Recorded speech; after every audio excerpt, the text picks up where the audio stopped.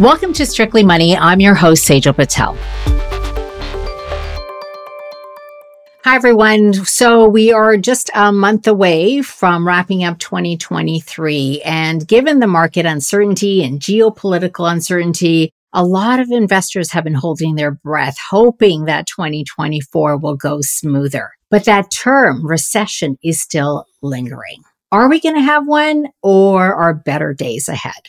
My guest for today's show is Philip Petursson. He's a chief investment strategist at IG Wealth Management, and him and his team have put out a 2024 Outlook report. He's made some interesting calls, and we are going to discuss that right now.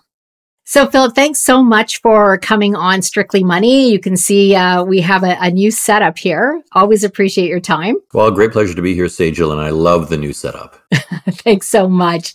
Okay, so Philip, I read your 2024 Outlook, and the title alone made me pause. Are we headed into a recession or recovery? Why not both? What do you mean? Well, it really depends on where you stand and where you determine that whether we're in a recession or not. And so what I mean by that is when we look at the environment that we're moving into in 2024, in certain areas of the global economy, it's improving and much improved from where we were in 2023 or when we were thinking about our 2023 outlook. For example, a year ago in the United States, we could see recessionary pressures build, and it did raise the probability of recession for, in our view, the back half of 2023. And yet we've come through a lot of that. And so when we talk about, the potential for a recession, we also use the term rolling recession. And what we mean there is you get elements of a recession, but not all at once. Now, typically when you get a recession, things kind of happen all at the same time or within a very tight time frame that leads to that much weaker economic activity or contraction in outright economic activity. In this case, we've seen a recession in manufacturing in the United States. We're coming through the manufacturing recession in Europe out the other side. We've seen the earnings recession on the S&P 500. We've seen the housing recession. What has been the missing element is labor. Normally, what comes through all of these weaker consequences is higher unemployment.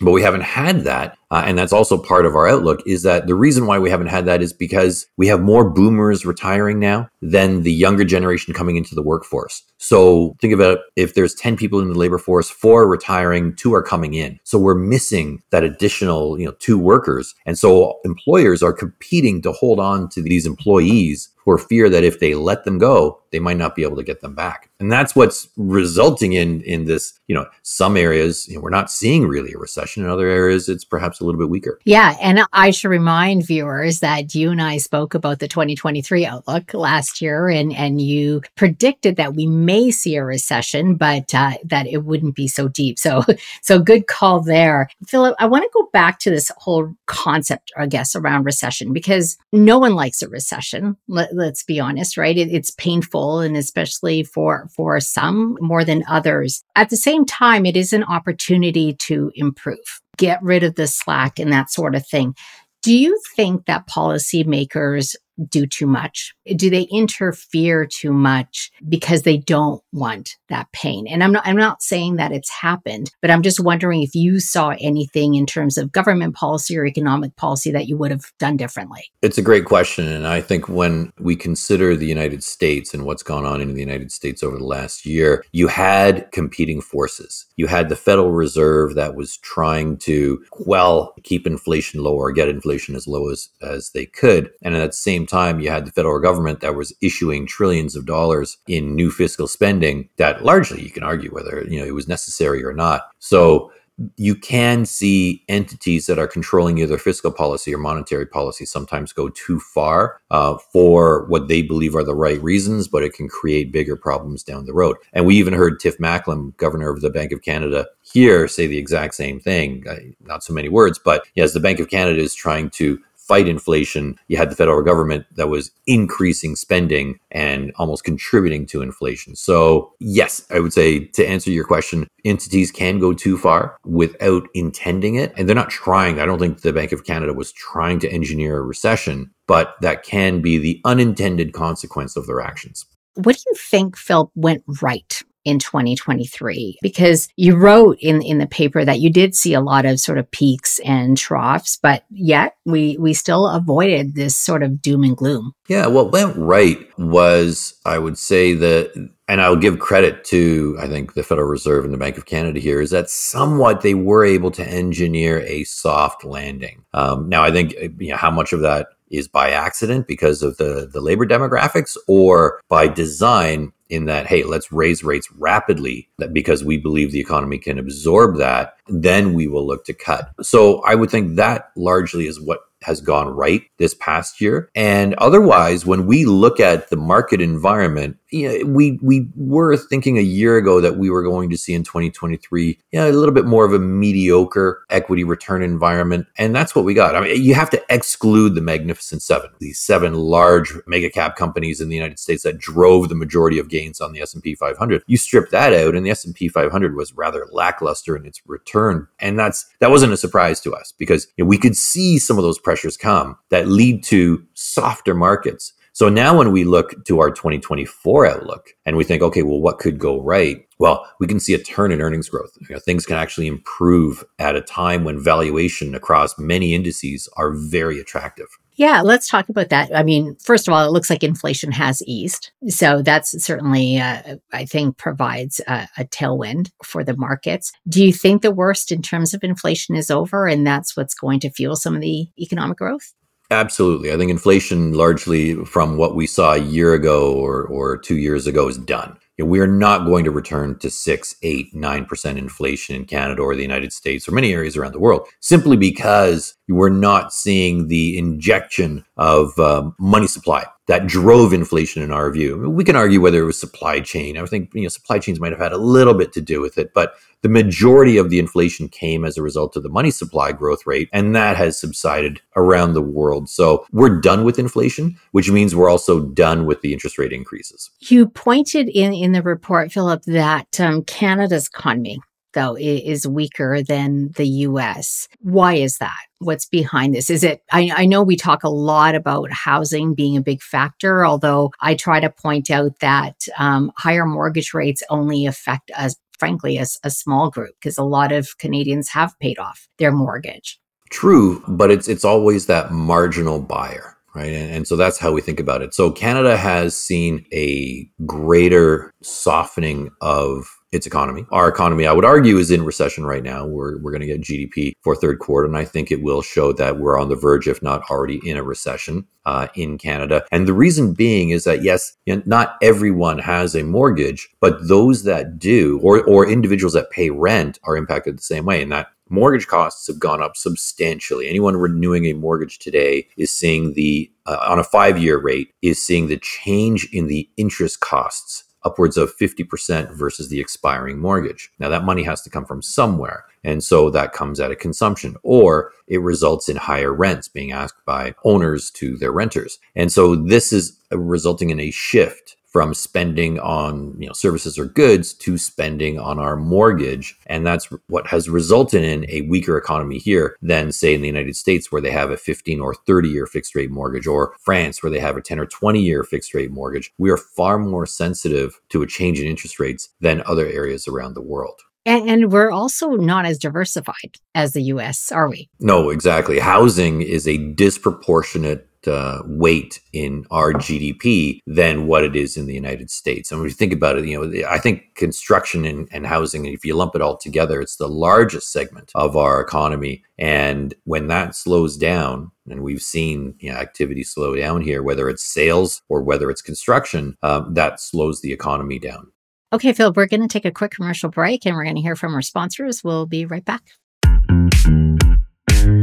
Are you looking to enhance the level of cash flow from your investments? BMO ETFs has you covered with their covered call ETFs. These ETFs generate cash flow from 2 sources: the dividend yield from the underlying securities and the premium generated from selling the call options. BMO covered call ETFs strike a balance between generating cash flow and participating in the growth of rising markets with their experienced portfolio management team and effective strategy with over 10 years of history. BMO ETFs is the largest covered call ETF provider in Canada, covering 13 covered call ETFs across a range of strategies across regions, countries, and sectors. Visit BMOETFs.com to learn more. Please read the ETF facts or prospectus of the BMO ETFs before investing.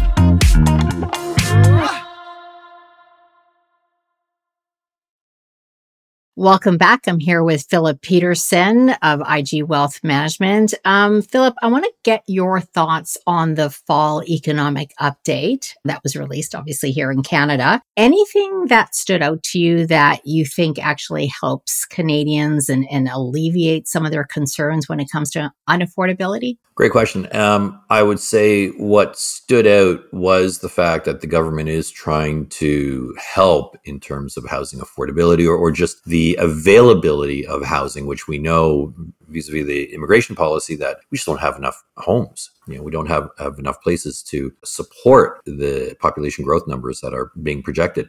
Does it help though? And that's the question. If you look at the program and programs that were announced during the fall update, they're very long dated. We're in 2023 right now, and some of these programs, are spread out between now and 2028. Well, we're going to have an election between now and then, and so we'll see what actually transpires. But the problem is today, and yes, it's a problem for the future, but when you look at it, it's a small drop in a big bucket in terms of the issues that we are faced with. And I'd say the other thing that I'm noticing, Philip, is just a lot of criticism around their spending. The Liberal government does get a lot of criticism and people want them to rein in spending. Does that concern you? It does. It concerns us in Canada. It concerns us in the United States as well. At a time when governments should be more focused on helping the central banks in terms of fighting inflation, what they've been doing is the opposite and just pumping more money out there in terms of spending programs. It's a near-term challenge in terms of it contributes to inflation, but it's a longer-term challenge in that, look, we know, especially in this country, back in the late 80s and early 90s, when you run into too much debt, then the rest of the world and certainly your lenders demand austerity. And so I think there's been, if you look at it, a little too much spending that's gone on post-COVID.